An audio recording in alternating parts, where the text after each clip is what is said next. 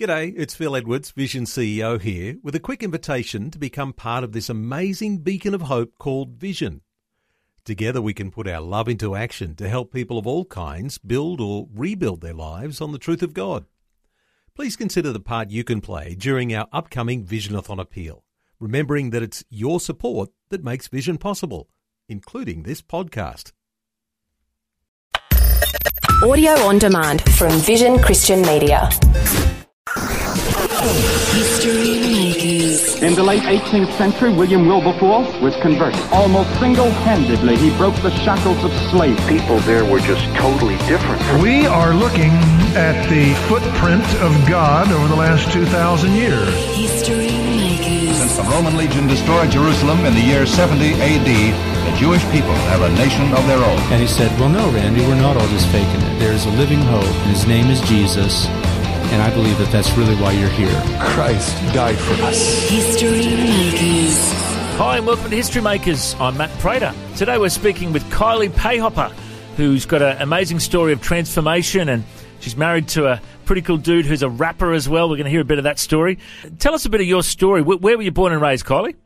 So I was born in Tasmania, Queenstown, Tasmania, back in 1984. Mm-hmm. And, I was raised there. We moved from Queenstown to Launceston, Hobart, Devonport, East Devonport. So we kind of got around Tasmania. And then at the age of 12, I moved to New Zealand. Okay. And did you have a religious upbringing at all? My biological parents, no. But at 18 months old, when I was fostered into another family, yes, they were believers. So I was brought up in the church, for a lot of years. Okay, so you had a bit of a foundation. What about your conversion experience? How old were you when that happened? So I was 20. So I remember I was baptised prior to that. I think I was baptised 3 times at my upbringing. But and I'd had, encounters with the Lord, but there was a lot of brokenness in my life because of the beginnings that I had. And so I'd never really desired to follow the Lord. I had moments of excitement, at youth camps and things like that where I'd have encounters with the Lord, but it wasn't really a heart, I wasn't willing to lay my life down for it. And in fact, I didn't even really think that there was an expectation that I would have to lay my life down for Him. I kind of had the impression that I just received Him and that was it. I was going to have eternity in heaven and I could just really live my life the way that I wanted to live it. And tell us a bit about how your life changed when you finally came to Christ. It changed dramatically. I had an incredible conversion. My husband and I were married in 2005, and probably within 6 months we were already looking at getting divorced. We were just such broken people. And so I rang the pastor who had done our premarital counselling, because in Tasmania it was law that we had to go through that. And I said to him, we really need your help because we want to get divorced. And he said, well, I don't want to see you together. I want to see you separately. So he made an appointment with my husband to go in and see him, and that was on a Monday morning. I remember it because he got saved on the Monday. I got saved on the Wednesday, and it was my birthday on the Friday, and I had a big party for my 21st planned.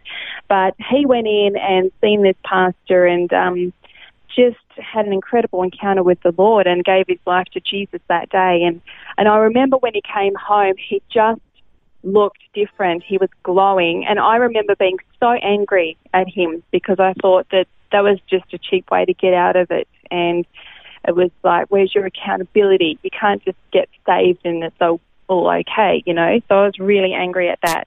And then when I went on the Wednesday, I woke up and I was still really angry, and I said to him, I'm not going. If you want me to go, then you're going to have to take me yourself. And he did. He literally just put me in the car, drove me to this man's office, took me up the stairs and left me in his office. And I literally was on the couch for not even a minute, and the pastor had turned his back to me and he'd offered me a cup of tea, and I'd said yes. And so he turned his back to me to make it.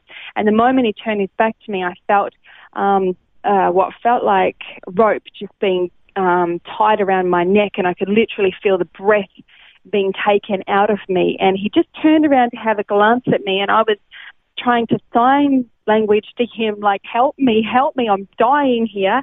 And he just came over to me and started taking authority over this spirit and that spirit and all of these different things, and God just dramatically delivered me on the couch that day. It was absolutely powerful, but there was still some, I think, reservations within me because, as I said, I had been brought up in the church, but I didn't see the power of God really at work in my family in many ways. The way that I see Jesus now, and I have experienced and encountered his true breakthrough power, I didn't witness that in my family. So, we went to church and my parents were in leadership, but I don't remember seeing those things. And so I still wasn't too sure, and I didn't want something else in my life that might just make it more difficult. But I did say to the Lord, if you are real, I will give you everything that I have. And from that day to this day, he has literally transformed my life. Absolutely transformed my life. I heard you share your testimony at the King's Table Soup Kitchen recently, and you were sharing a whole bunch of things that a lot of people there related to. Tell us, what had your life looked like up until then? I'm glad you asked me that, because I was really praying about, there's so many aspects of my life that were broken, and so I was asking the Lord what to really magnify today. And from a baby, my mum was a drug addict, and she lived a life of prostitution and homosexuality, and she was just a real mess. And there was a question of who my father may be. They think they know, but they're not really too sure. And so I was born into a life of absolute sin and brokenness. And so before the age of 18, I suffered sexual abuse. And I never really understood the power of generational curse until probably even last year, when I began to build a relationship with my biological mum. I let her know that I forgave her and that I loved her, and that I didn't hold against her all that she had done, and the fact that she had given me away. And then she began to tell me her story, and it began to put all the pieces of my puzzle together. So from the age of 5, I remember being very different. I remember being very promiscuous, and I was very sexually driven from a very young age. And to me, that was normal. I thought everyone was like that. And I remember having, fantasies of men and all of these things from a very, very young age. And having my first sexual encounter at 13 by choice. To me, that was normal. I didn't understand anything different. And then I fell pregnant at the age of 16 and had my first son when I was 17. And that was okay. I was quite nurturing to him, but at the same time, I was still very broken. So I was great when he was, first born, and then I would just give him out to friends or whoever would look after him, and I just got back to living my life the way that I wanted it. I was taking drugs and drinking, and then from the age, on my 18th birthday, after just a few events and him going to jail and me almost becoming homeless, I decided to go and work in a brothel. And so that was my 18th birthday. And I remember a few times when I was growing up, my mum, when she was really angry, and it happened a few times, but my mum said something so profound to me. She said, "You are just like your mum." And I never understood the power of words until after I came to Christ, because I began to act out just like my mum. I was becoming drug addicted. I worked in brothels, and I was just playing out the life that my biological mum had lived, and I wasn't even aware of it. I wasn't brought up with her, but there was this generational curse that was following me. But after I came to Christ, I began being really tormented in my mind. I began to carry the guilt and the shame of the sexual abuse that was in my family. There was incest in my family. There were grandparents who would abuse their daughter and then their grandchildren. And I began to carry the guilt and the shame of that, and it really affected my children because I pushed them away. I was always so fearful of how I treated them, or if I would become the perpetrator, or if I would do something that was wrong. And I remember whenever I would change their nappy or I change their clothing, I would always want to be in an open space. I felt like I had to continuously prove my innocence, and I'd never done anything wrong. And this is where, when I spoke to my mum last year, I began to put all the pieces of the puzzle together, because she suffered the same thing and I wasn't aware of that. And so I was carrying this guilt and shame of things that happened in the generations before me. And so I remember being tormented in my mind with this, and probably my second year coming to Christ, I had this amazing pastor, absolute amazing pastor, and I knew I had to share it with her, but I was so afraid that I'd have my children taken away from me because of the thoughts and the torment in my mind. And I shared this with her, and she was amazing. She just said, Kylie, they are lies. They are absolute lies of the enemy. We have the power in the blood of Jesus to break that generational curse off you. You don't have to be tormented by this. And so we prayed that day, and I repented on behalf of my mum and my grandparents and the generations prior to me for all of that sexual sin. And we broke it all, and I forgave them, and I repented. But it took me about 8 years to walk into the full freedom of that, because I had to learn to embrace my children without fear. I had to learn to receive love from them without fear. And so I believe that before there's ever a perpetrator, there's a tormented soul. And I didn't understand the fullness of that. And we have a city of broken people that are tormented, and they don't know what to do. They don't know Jesus, and they don't feel that they can go and tell someone about the torment that's in their mind. Otherwise, they're going to be labelled as something, or they're going to be medicated with something, or they're going to be put in a mental institution because of the struggle in their mind. And that's not the truth. You know, that they don't have to live like that. And so on this side of it, I'm grateful that I went through it, because I can understand the torment. And praise the Lord, I never became the perpetrator, but the same is not to be said for my siblings. My brother went on to do things like that, and I can just see how God's grace has been on my life. But now I have a testimony that says you don't have to struggle. You don't have to become a perpetrator just because you're tormented in your mind. And so that's probably one of the best breakthroughs that I've had in my mind, is understanding the lies of the enemy, that even though I didn't do those things, the enemy still tried to convince me that I was guilty. But the blood of Jesus told me I wasn't, and let me walk in the fullness of the freedom of that. And your hubby has a similar testimony. Let me just play a little bit of audio from your hubby just for a moment, so people get an idea of what your hubby sounds like. Yeah.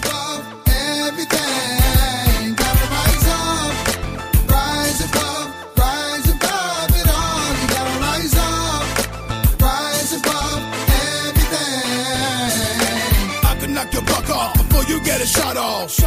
I'll be like the beast of Basalakov, similar to the temperament. That is a rapper known as AP Light, otherwise known as your husband. Yeah. Tell us a bit of his story as well. Oh, he has an incredible story. So he too was born into a family of brokenness. His father was an abuser who would abused his mum, beat his mother up, and tried to kill the whole family, actually. And so he was on the run from, I think it was the age of 4. They went into hiding and living in shelters to get away from his dad. And they lived a very fearful life for the first 6-7 years, and even beyond, just fearful of him coming back or whatever may happen. And then for his high school years, his mum had sent him off to boarding school. He had a sister as well, but his mum sent him to boarding school, and he really struggled. He was very smart and he was very sporty. He could have excelled at any sport. He was incredible, but he was just broken and angry. And so from a young age too, he was into drugs and alcohol. He would just drink a lot. And and he suffered depression really bad, and so he was medicated for that. He was put on tranquilizers for a time and heavy medication that would just basically make him exist. But that was it. He had no personality or anything. He was like a zombie walking around, and he really struggled. And to get off all of that medication, he actually turned to bodybuilding, and that really helped him come off the medication and kind of get his life back on track. And we've actually got an incredible story of how we met, because I was working in a brothel at the time, and he was working for a security company that would come around and check up on the girls, and that's how I met him. He would come and check up on us, and he was the one that actually took me out of the brothels and took me away from that lifestyle. But he was still a very broken man, and he was carrying the scars of, you know, the drug abuse and the emotional abuse and the rejection. Rejection was really what he's carried quite heavily for these years, and he really struggled. When he came to Christ, he had an amazing encounter, and he's experienced God in the most miraculous ways, but he really struggled with rejection still. And that is what God has been really, in the last few years, touching in his own life, just being able to receive the love of a father, because he really struggled to receive love from anyone.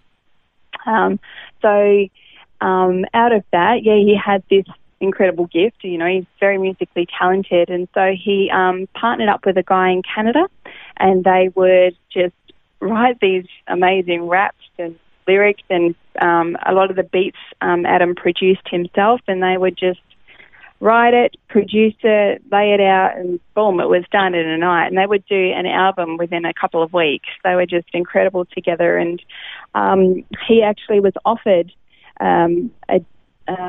a label record deal from a guy here in Brisbane, and he just really felt like it wasn't the right time. He wanted to really be walking in the fullness of the freedom before he stepped out into something like that, and he always wanted to put God first, and he didn't want to get anything, he didn't want to get the lines crossed. He didn't want to be walking a tightrope in that way. He wanted to be living fully free before he stepped out into something so amazing. So he's just held on to this gift and just been, he just does it at home, just writing and rapping and so cool. And, you know, I've just been looking through the SoundCloud account of AP Light, or Adam Pahopa, and I see you're featured on one of the songs, Lord Lay Your Hands on Me, featuring Kylie Pahopa. Wow, you're a famous singer on a rap album. How cool is that? I know. We've done a few songs together, which has been really fun. It's cool to work with him. So good. So is there a website where people can find out about Adam's music? Or it's really just SoundCloud? No.